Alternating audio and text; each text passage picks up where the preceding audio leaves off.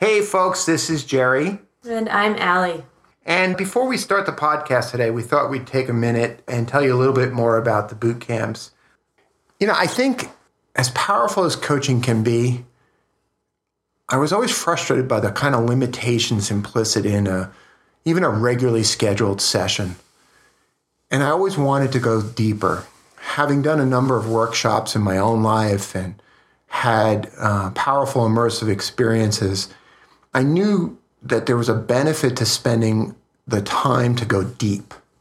I also knew that there was a benefit to connecting with other people, and maybe even arguably more benefit to connecting with other people than there was in actually going deep on the material.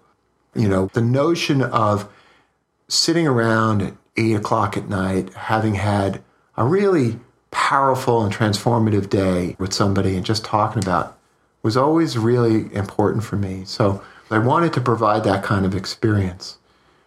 I also wanted to have an experience where people could both go deep on the process of learning the specifics of the job, but really being given the opportunity for what I always talk about is that radical self-inquiry, because I'm so interested in people learning to be human, and that the process of being is so much more powerful than the process of doing the job.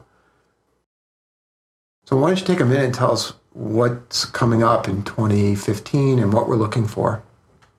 We have 3 events this year. We have our winter boot camp, February 25th to March 1st. A summer boot camp, which is our first co-founder boot camp, which will be in May. And our first ever Boot Camp 2.0, which we designed for our alums, which will be held in October on the 2-year anniversary of our first ever boot camp. And I guess in the end, what we're just going to encourage people to do is to reach out, go to reboot.io/bootcamp. Mm-hmm. And thanks for listening, and I guess we'll move on to the podcast now. Welcome to the Reboot podcast.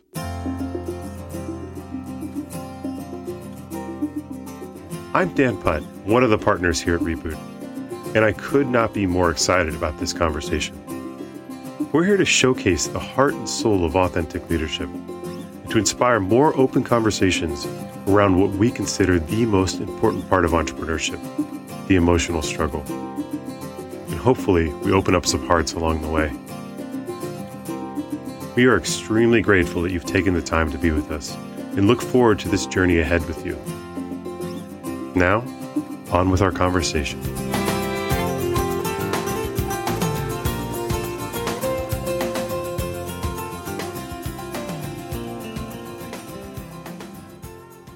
Be without deception. Being without deception is an extension of telling the truth.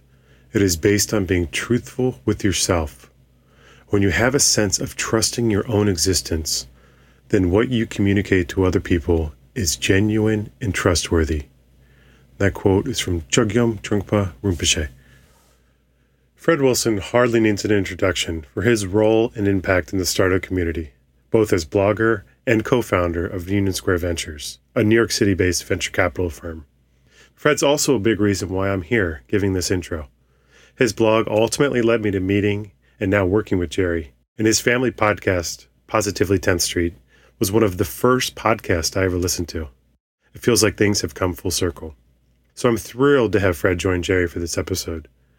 In 19 years of friendship and partnership in the startup world, these two have seen just about everything. In this conversation, they share some stories from the Flatiron Partnership days, what makes a perfect board, the importance of trust in investing, what makes a good leader. They even discuss the sheer terror they felt on their own entrepreneurial journey. There's a lot of great material referenced in this discussion. So we've gone ahead and compiled a bunch of links from our show on our podcast page at reboot.io/podcast. In what we hope will be a series of several, enjoy this first Reboot conversation with Fred Wilson and Jerry Colonna. Good morning, Fred. How are you? It's good to have you. Oh, it's great, Jerry. I'm excited to be on this podcast. No, it's really a pleasure to have you on the call. And, for me, this is kind of special because of our 20-year friendship, 19 years. How old is Josh? Josh will be 19 in February. Josh will be 19 in February. That's when we first met. Yeah, it's when I got shingles. I don't know if you... I do remember the shingles. Tell me the shingles. I've never been more scared in my life than 3 kids, all under the age of 5, a mortgage, no income, starting a venture capital firm. I don't know how I survived. Oh, well, you got shingles, and remember what happened to me the first week we officially launched? I ended up in the hospital. I know. It was a fortuitous beginning, Jared. We both we're a wreck. See, no one really knows that the secret beginning of Flatiron Partners was really all about our mutual anxieties. Exactly. Well, isn't that true of all startups? Well, I think it is. I mean, I think, you make a really good point. I think one of the issues, like why I am so rabidly focused on talking about these deeper personal issues is, to your point, is to normalize it, is for people to realize that the whole experience is just, it's emotionally hard. And you and I were there. I mean, people don't think of VCs as entrepreneurs. But we went out on a limb. Well, some VCs are and some VCs aren't. And the VCs who start their own firms definitely are. If you've been working in, inside a big corporate VC firm forever, I'm not sure if you're an entrepreneur or not. But certainly the people who've created their own partnerships, like, we did and like Brad Feld has done and many others, they're entrepreneurs just as much as anybody else is. Yeah, I just had this image knowing your history. Right. Mm-hmm. And how, you went to MIT and then you went to Wharton and then you went to work for Euclid. Right. And we will eventually probably in this call talk about Bliss McCrum because Bliss's advice still rings in my ear, your former partner. Right? Exactly. But I remember that transition and I remember us launching and as you recall, like I was a journalist, then I'd launched this internet business. Then for a very brief time, just about 14, 15 months, I was a VC at Adventures. So I didn't even know what I was getting myself into.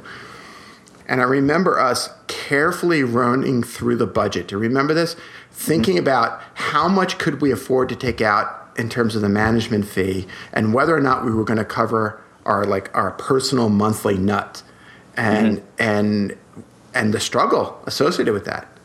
And like what just popped in my head is that you went from being not without some risk, but you went into a much riskier place when we launched Flatiron. Mm-hmm. Is that right? Yeah, well, I was just thinking about that time. I haven't thought about it in a while.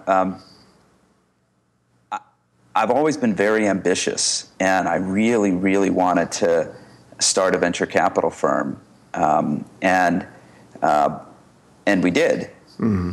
But I was also scared out of my mind at the same time. So it was like this combination of basically raw ambition and sheer terror at the same time. It sounds like the perfect combination of for an entrepreneur. It sounds like what everybody goes through. Right. I love the ambition. Why was it so important to you? I think it's part of like my personality type. I've always wanted to do things. I've always wanted to succeed. Succeed's kind of a weird word to use, but I've always wanted to make something happen in the world, right? And for me, I chose the venture capital business as my career in my early mid-20s and had been doing it for 10 years, not very successfully. Euclid was a pretty comfortable place to learn the business, but we weren't very successful as a venture capital firm. And probably nobody who's listening to this podcast will have ever heard of Euclid Partners. And so that didn't sit right with me. And I thought, and I studied a lot of the reasons that we weren't very successful, and I thought we could do it better, and we did do it better. We did it a lot better. Mm-hmm. Oh, and I think you know, I see that personality, you know, having been your friend now for, as we said, almost 20 years. I've seen you do that time and time again, where you go through an experience and you extract out what lessons, and then you almost systematically codify, what did I learn last time and what do I do? And you're still doing that. I mean, I watch you still do that to this day. Absolutely. Well, clearly Union Square Ventures is in some ways a reaction to the Flatiron experience. And the Flatiron experience was a great experience. I mean, we did good, Jerry. We made a lot of people a lot of money, and we made ourselves a lot of money too, and we backed a lot of good companies. But there were a bunch of things that we didn't do exactly right. And coming out of that experience and the collective experience of watching the whole first wave of the internet blow up on us all, not just you and me, but everybody, I was struck with a bunch of sort of lessons from that era. And, you know, Brad and I, when we constructed Union Square Ventures, a lot of that was about addressing those things and doing it even better, which we have done. And it's the same is true when I make investments. You know, I learned a lot from Twitter. I learned a lot from every company that I've invested in. And Star Media, for example, which, you know, you saw me go through. Yeah. I mean, that was a $2 billion publicly traded company that ended up going bankrupt. Yeah. And I forget, did you stay on the board throughout the entire, right down to the end, didn't you? Yes. I went down with a sinking ship. And, you know, I never sold a share of stock. And so basically, I at one point, you know, my personal stake, Joanne and my personal stake in Star Media was worth more than $100 million, and I didn't sell any of it. And that was the mistake we made there was that we stuck with the founders as the leaders of the company for too long, when it was abundantly clear that they were incapable of managing the business at the scale they were operating. And it was out of sort of loyalty that they had started the company and gotten it public and had created collectively $2 billion of value. And I didn't feel like we had the moral authority to take the company away from them, given that they had done that for us. But what I learned from that experience was that we had the obligation to take the keys to the car from them. And when faced with that issue since then, and I've been faced with it a number of times, I have that experience in my head where I'm like, I cannot let this happen again. I cannot let a Star Media happen again. And we've made the changes, and I think, you know, in many instances, those changes have been the right changes, or at least the company the change has resulted in a healthier company as a result of that. I'm really struck by something you just said, which is you felt like you had the moral obligation. Can you say more about that? What's the obligation? To do the right thing by the company, right? And all the stakeholders of the company, the employees. It's not just the shareholders. I think people focus too much on the shareholders. It's the employees of the company, the customers of the company, the families of the employees of the company. It's like it's everybody, right? And when you watch a company of 500 or 1,000 people, you know, go bankrupt, and I mean, it was just, you know, like, we did not live up to our duty and obligation as a board at Star Media. We knew that the founders were in over their heads, and we knew that they weren't really running the company properly, and we should have stepped in and done something about it, and we didn't do it until it was too late. And so that's the thing. Now I feel that very viscerally when I'm faced with a situation that reminds me of that one. I find that feeling, both now as a coach, working with entrepreneurs, working with CEOs, sort of, and they feel it, but also when I sat in your seat and had the same fear. I know that for myself, the mix of emotions that I would have in that moment when I knew something was wrong, but I also was hesitant to take an action, was this incredible sense of anxiety and helplessness. And sometimes it would show up in the form of paralysis, like doing nothing, and sometimes it would show up in the form of aggression, right? And I found for myself that the most difficult thing to do was to chart the right way to do something without destroying the company in the process. Do you know what I mean? Well, that's the trick, I think, Jerry, is to figure out how to make a change and do it in a way that works. We just had a situation in our portfolio. I don't want to get into the details, so I'm not going to mention the company, but we had a founding CEO who left the company. And he didn't really leave the company of his own volition, although now, in hindsight, I think he's happy that we made the change. He's a very large shareholder. And I was the one who had the conversation with him. And the thing that I'm most proud of is that today he and I have a great relationship. Even though, I was the one who said to him, it's time for you to leave this company that you started. And that's a tough thing to say to somebody. I've said it probably somewhere between 10 and 20 times in my career now. And it does get a little easier every time, but it's never easy. I think it's true of any executive making any sort of change that, you don't really look forward to those conversations. But when you know that you're doing the right thing, and that there are lots of people who are depending on you to do the right thing, then it makes it easier to have that conversation. You feel a responsibility to act, and that lots of people's lives are going to be better because of the action you're taking. And possibly even the person you're talking to's life is going to be better. Yeah, I think you make some really important points here.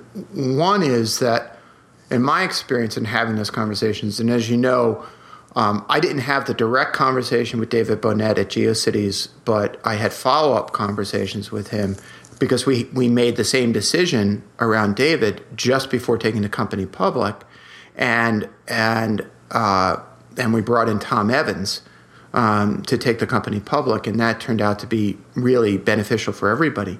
And what I heard in your story about having the relationship afterwards, I'm going to take from that, you tell me if this is right, that there was a certain amount of trust that existed before this conversation that probably made the conversation, while not less painful, certainly easier to have.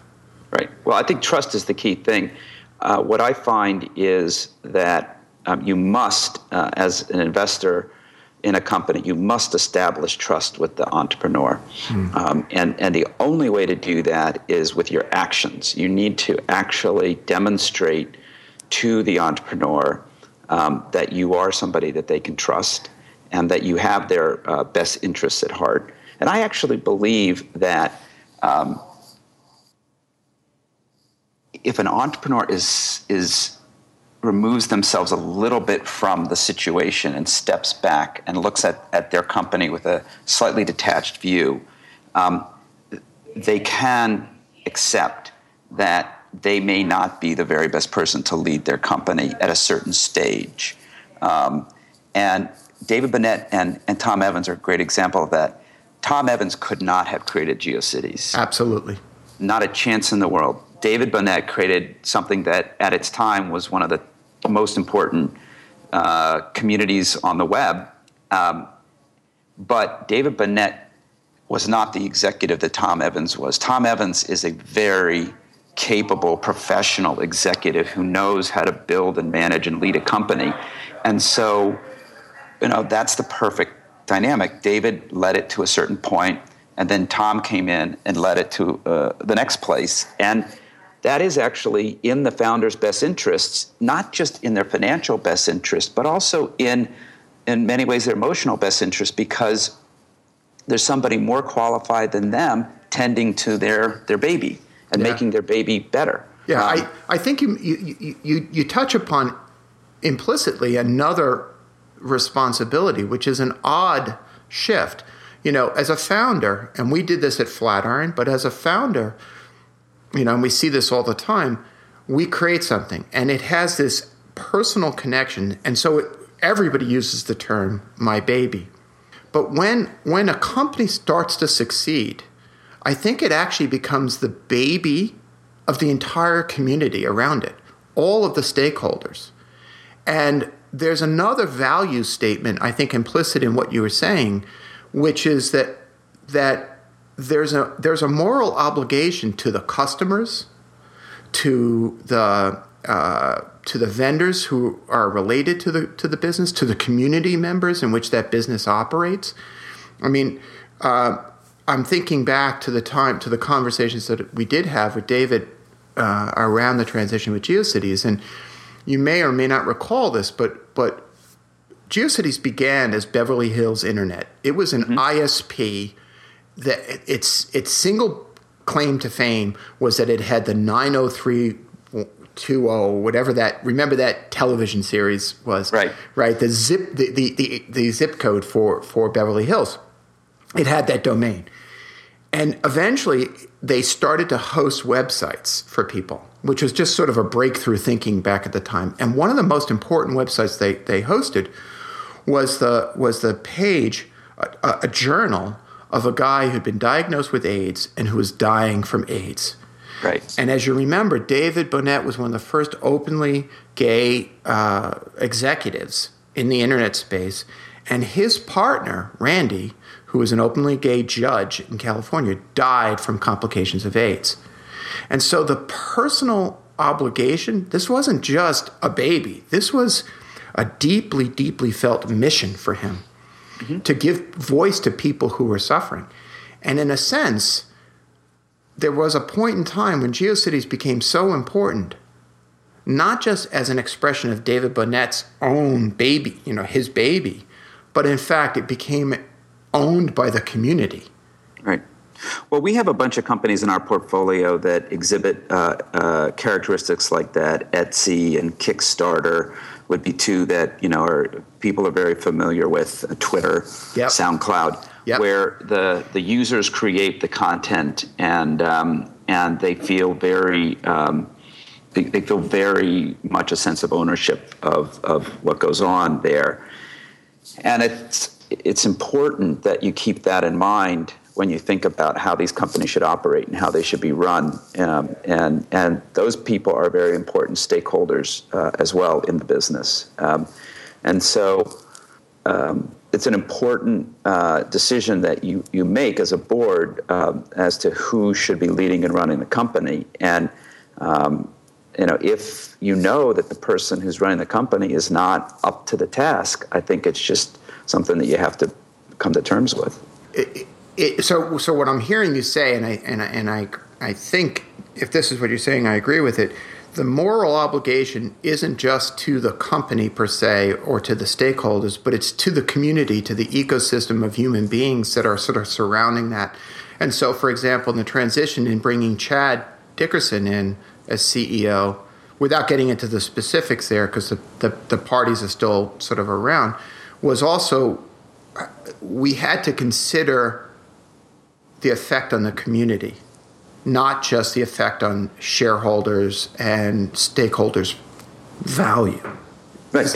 And I think the first thing that Chad did when he became CEO was he wrote a blog post to the community and said, here's who I am, and here's what I've done, and I've been at this company for a long time, and you've seen my handiwork, and here's my commitment to you, and I think that was very important. And the nice thing, Etsy's actually an interesting story because we tried the first transition from founder to leader was an external hire, and that didn't work particularly well. No fault of anybody's, it just didn't work. Rob came back, and then the second transition was to an internal leader, and that worked much better. And I think part of that is that Chad had spent probably 4 or 5 years at Etsy by the time we asked him to become the CEO, and so he really understood the company at the time he became CEO in a way that it would have been very hard for any external person to understand. And I don't mean just the company culture, which is a pretty special culture, as you know, but also how important the seller community is. And there's a very vocal subset of the seller community who is in the forums and has a lot to say, and how to manage them and how to listen to them and what to listen for and what not to listen for. And all those things are subtle things, but they're very important things. You know, what you're hitting upon, this notion of internal, external, it brings to mind one of the lessons I had to learn early on, because I made the same mistake that I see a lot of other investors, board members make. And that is, and you've heard me play with this term before, the myth of the silver bullet CEO. Right. And this is this notion, just to elaborate a little bit, this is this notion that somewhere out there in the world is this, and this was the phrase that always used to make me crazy, a world-class person who was going to come in and replace the CEO, right? And the way I see it is, and they would make everything better. And invariably, under most circumstances, they failed. And I think that part of it has to do with the fact that I, as the board member, I, as the investor, did such a poor job, a shitty job of managing my anxiety, right? So as you said before, talking about the term media, you know that the leadership needs a change. They either need coaching, here's a little bit of commercial, they need some leadership development, or in many cases, they need to actually have somebody else come in and be the leader. Even if they stay, they need somebody else to come in and take over, to take the company to the next level. But we're so anxious, we don't know what to do with that we turn to sort of the intellectually easy answer, which is, oh, I'll just go get this guy from FedEx, or I'll go get this guy from AT&T. I think that the internal hire, if you can do it, is the better move, because there's already, an understanding of that person. They've already demonstrated to you their leadership skills. They may have certain weaknesses, but you know what they are coming in, and you can work with them to get coaching or to shore them up with hires around them or whatever. Nobody's going to be perfect, right? So I think when you think about the leadership of a company, you have to understand. If you understand what it is you're dealing with as a board, you can potentially help that person improve their own leadership skills, and also if that person, for example, is a sales and marketing oriented person and they don't spend a lot of time thinking about product and technology, then you'd want to pair them with somebody who's very strong on product and technology, maybe even in a COO type of position where they're, where their position is elevated in the organization as a counterbalance. So, I don't think that, there's no silver bullet. You're right. There's no perfect CEO. Everybody's going to have certain strengths and certain weaknesses. And what the board does to understand that openly and do something about it is very important. How did you come to understand this in your own path? I mean, no one teaches us how to be board members, although I have an idea for doing a boot camp for young VCs about just how to be a board member. But that's besides the point. How did you come to learn this? Well, I think from just doing the work and seeing there are people who I've worked with over the years who you would not think, based on who they are and the way they present themselves, would be great leaders, who have been great leaders. And there are people that look like, have the resume, look like the perfect leader, who are total, complete, failures. And so I think what you learn is you just, there's no formula for leadership. And I think the other thing you learn is that different companies require different kinds of leaders. And different stages require different kinds of leaders. Mm. So that's just, it's having seen a lot of things over the years and come to realizations through them. I'm thinking back to what we were saying before about your tendency to look kind of without maybe a little bit of shame, a little bit of pain, but to look back at the mistakes that you've made and try to learn from them. And, I can see that being applied here as well, right? Thinking, because, you were talking about the two types of people you look at and you say they would never be a good leader. And then there are those who are out of central casting and you say, oh, they're perfect. And we both, as investors, have backed both of those types and been surprised on both ends. And, I think that one of the things that I'm hearing consistently from you is the way in which you are sort of going backwards and sort of looking at that. So, this is a little bit of in some ways, I'm hoping some younger board members and VCs are going to be listening to this as well. And if you think back to, say, 20 years ago or 25 years ago, 25 years ago when you were sort of associate, I don't even think you were a partner at Euclid, just taking your first steps as a board member, what are some of the things that you would suggest to your younger self, if you will? Well, I've written about this a bit. Probably the best experience I had was when I joined the board of Jordan Levy and Ron Schreiber's company, and I showed up at the first board meeting, and I started spouting off about, this and that, and Jordan Levy stopped me and he said, Fred, you don't know anything about our business. He said, you're a smart guy, and you just put $2.5 million into our company, and we have to listen to you, but I have a suggestion.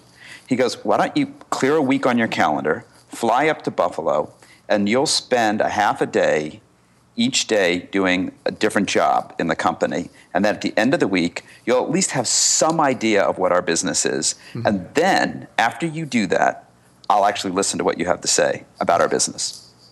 And so I did that. And I didn't learn that much about the business, but I did get a little smart about the business. And I got to know Ron and Jordan a lot better. Right. And I internalized their feedback to me, which is, you don't know jack shit about our business. So I stopped talking so much and started listening a little bit more. And that was such great learning for me at a relatively young age, which is that when you show up on a board of a company, there's no chance that you know as much about the company as the person who's running it, who's founded it. Now, if you stay on that board for 10 years, I've been on the board of ReturnPath for 14 years now. I've been on the board of Etsy for 9 years now. I know those businesses pretty damn well, right? And when I tell Chad Dickerson or Matt Blumberg, I'm not feeling very good about XYZ, it comes from a lot of experience. And I know the executives and I know the business and, they listen to me. But you have to earn that. That comes back to the thing about trust. You have to earn the trust of the entrepreneur. And you earn the trust of the entrepreneur with actions.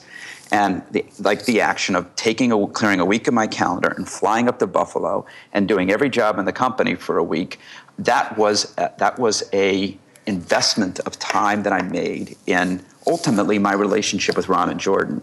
And it made my relationship with them a lot better. And so I look for those opportunities early on in an investment. I look for opportunities to do something good for a company. Our portfolio company, Coinbase, which you and I were talking a little bit about, I'm not going to get into specifics, but I helped them with something related to a regulatory thing. And I think, knock on wood, they're going to be able to do something that they've wanted to do for a long time, that they had to pass a number of regulatory hurdles to get to. And I was helpful and an important time for them in making something good happen, helping them make something good happen, because they're the ones who ultimately made it happen. And that, when I got the email, when they said, hey, thanks for doing that, that was actually quite helpful. It made me feel good. And it made me feel good on one hand because it made me feel good. I like to do good things. But also it made me feel good because I knew that I had earned some trust with them. And now, they're going to value what I have to say a little bit more because of that. And it's that, it's like a relationship. whether it's a marriage or a friendship or anything. Or co-founders. Co-founders. Yeah. You have to invest in it to make it work. Again, the theme of trust is so powerful here. It really is. And I'm hearing the power of, of trust coming from your deeds. I'm going to elaborate on that. There's a wonderful Buddhist concept called the wisdom of no action, which is, I think, a corollary to this, which is, in effect, what Jordy and Ron were saying to you. And I laughed before because I so adore them. And Jordy always makes me smile whenever I see him.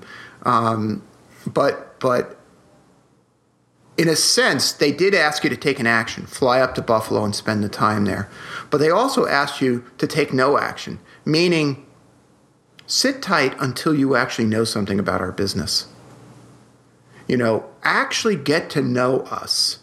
And then I think what you did by following through and taking their advice and going up there was you demonstrated a willingness to learn. Right. Which is, if I could extract a lesson from that, it's, one of the things, I made the similar kind of mistakes. I remember going up to Mainspring and thinking that I knew everything there was to know about information technology, information services, and being able to do that. I mean, I've been in publishing forever. I've been an editor. This was just sort of my baby. And the fact is, I didn't know shit about launching a business.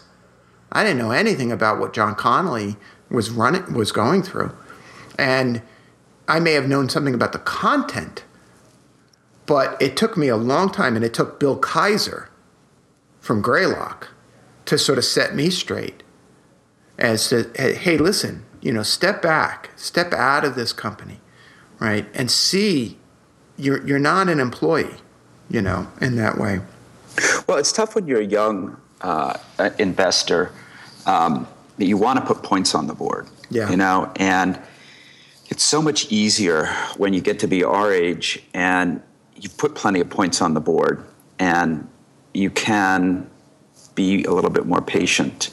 And I think entrepreneurs really appreciate that. I encourage entrepreneurs when they look for board members to try to get the senior partners in a firm on their board as opposed to the junior partners on the firm. And I'm sure that every junior partner in the venture business is now cringing hearing me say this because they're like, well, damn it, How do I become a senior partner? Exactly. It's unfortunate. But I'm going to be selfish with our portfolio companies, right? And I don't want to burden our portfolio companies with junior VCs who don't know what they're doing and probably don't have the respect of the partners in their firm. That's just a really dangerous place for an entrepreneur to be, and so I prefer the entrepreneurs in our portfolio not to have that. And I want to get to this, Jerry, before we run out of time. The other thing that I have learned about boards is if we could get 2 or 3 independent directors, and my preferred independent director is not an academic or not a trophy board member or not somebody with a big brand, but somebody who's actually done the same job as you're doing, maybe for a little bit longer than you are, to take an active interest in your business and join your board. I think it's so important to have the real experienced peer CEOs on your board for 2 reasons. One, because they're truly independent, whereas your investor board members are not. Your investor board members are trying to make a financial return on your business. And I think actually having some of that on your board is helpful, but having all of that on your board is not helpful. So you have these 3 blocks of power instead of 2. You have the founder insiders, you have the investors, and then you have this other pocket of people who really know what they're doing, and they're not vested in either camp, so they can bring a balance to the board. That's very important. But the other thing is that they actually know a lot more about how to run a company than I do, because they've done it. And the questions come up about, what should I be doing in terms of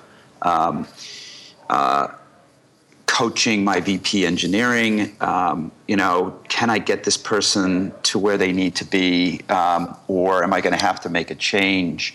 I have an opinion on that, but I'm so much more interested in hearing a peer CEO's opinion on that than my own opinion on that, because they've been through that before. And so and a lot of entrepreneurs, particularly early on in the development of their company, don't give a shit about their board. And to the extent that they do give a shit about the board, the thing they're focused on is board control. Yeah. So they don't want to have too many board members because then they're going to lose control of their board. I think that's unfortunately a mistake. I think it's more important for them to not let their investors control their board by having lots of independence than it is to try to maintain control themselves, because ultimately they're not going to be able to maintain control of their board if they keep raising round after round of financing. So better that they get to an independently controlled board versus getting to an investor-controlled board. And then the second thing is having some experienced CEO talent around the board table, like early on in a company's development, is really, really valuable. And most entrepreneurs just, they don't make it a priority. They don't care about it. They don't understand how important it is, and they don't do it. I think your points are spot on, and I've seen it work well, especially now with my clients. The image I often carry is of that Robert Duvall character in The Godfather, the consigliere. Right. And what I like about that character is the consigliere never tells the Godfather what to do. Right. But what he says is, you might consider doing it this way. I'm seeing this. And because even when you bring in that senior mentoring kind of person, I think sometimes the mistake they can make is to tell the CEO what to do. And in a sense, they undermine them. So it's a very nuanced kind of thing. It's just sort of like, well, 20 years ago, when I first encountered that, this is what I learned, and this is how I handled it for 20 years. You might consider that, but it's ultimately every situation is unique. It's a very subtle kind of thing. Well, it's scary when you work with a CEO who wants to be told what to do, because that means that they're not willing to step up to leadership, right? They want someone to tell them what to do. Right. Right. And I think that freaks me out, actually. I'm so glad you said that. There's a line I often use, which comes again from my Buddhist teachings, which is take your seat as the CEO. Take your seat. And it comes from an old Tibetan teaching, which is that the king must take his seat. And it's about accepting the burden of leadership. And I think you're spot on. I think we all, in our own anxiety, just want to be told what to do. And we then abdicate our own responsibility for making those decisions. And if there's any single lesson, whether it's as a board member or as a mentor, as a consigliere, or even as a coach or as a CEO, it's like you've got to take your seat. It's your life. It's your job. Do that. Oh, the other thing I'd say is I've worked with some CEOs who spend an inordinate amount of time managing up. They spend a lot of time managing their board and managing their investors. That is a complete and total waste of time. The thing that needs to be managed is the company.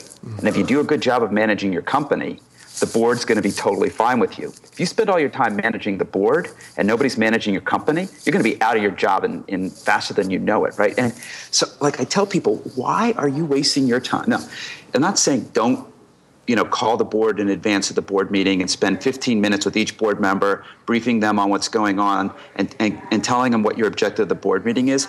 That's an investment well worth its time. But if you spend all your time thinking about what's the board going to think of this, or trying to stay on the good side of the board, it's just ultimately a waste of time. I think that's a great, great piece of advice. And I want to respect your time. I know we have to break. You have another call. But listen, this was amazing. I'm going to put you on the spot and say we're going to do this again. Okay, because we've just scratched the surface on topics, and it's been a blast. So, all right. Be well, and Happy New Year, my friend. Yep, same to you. Take care.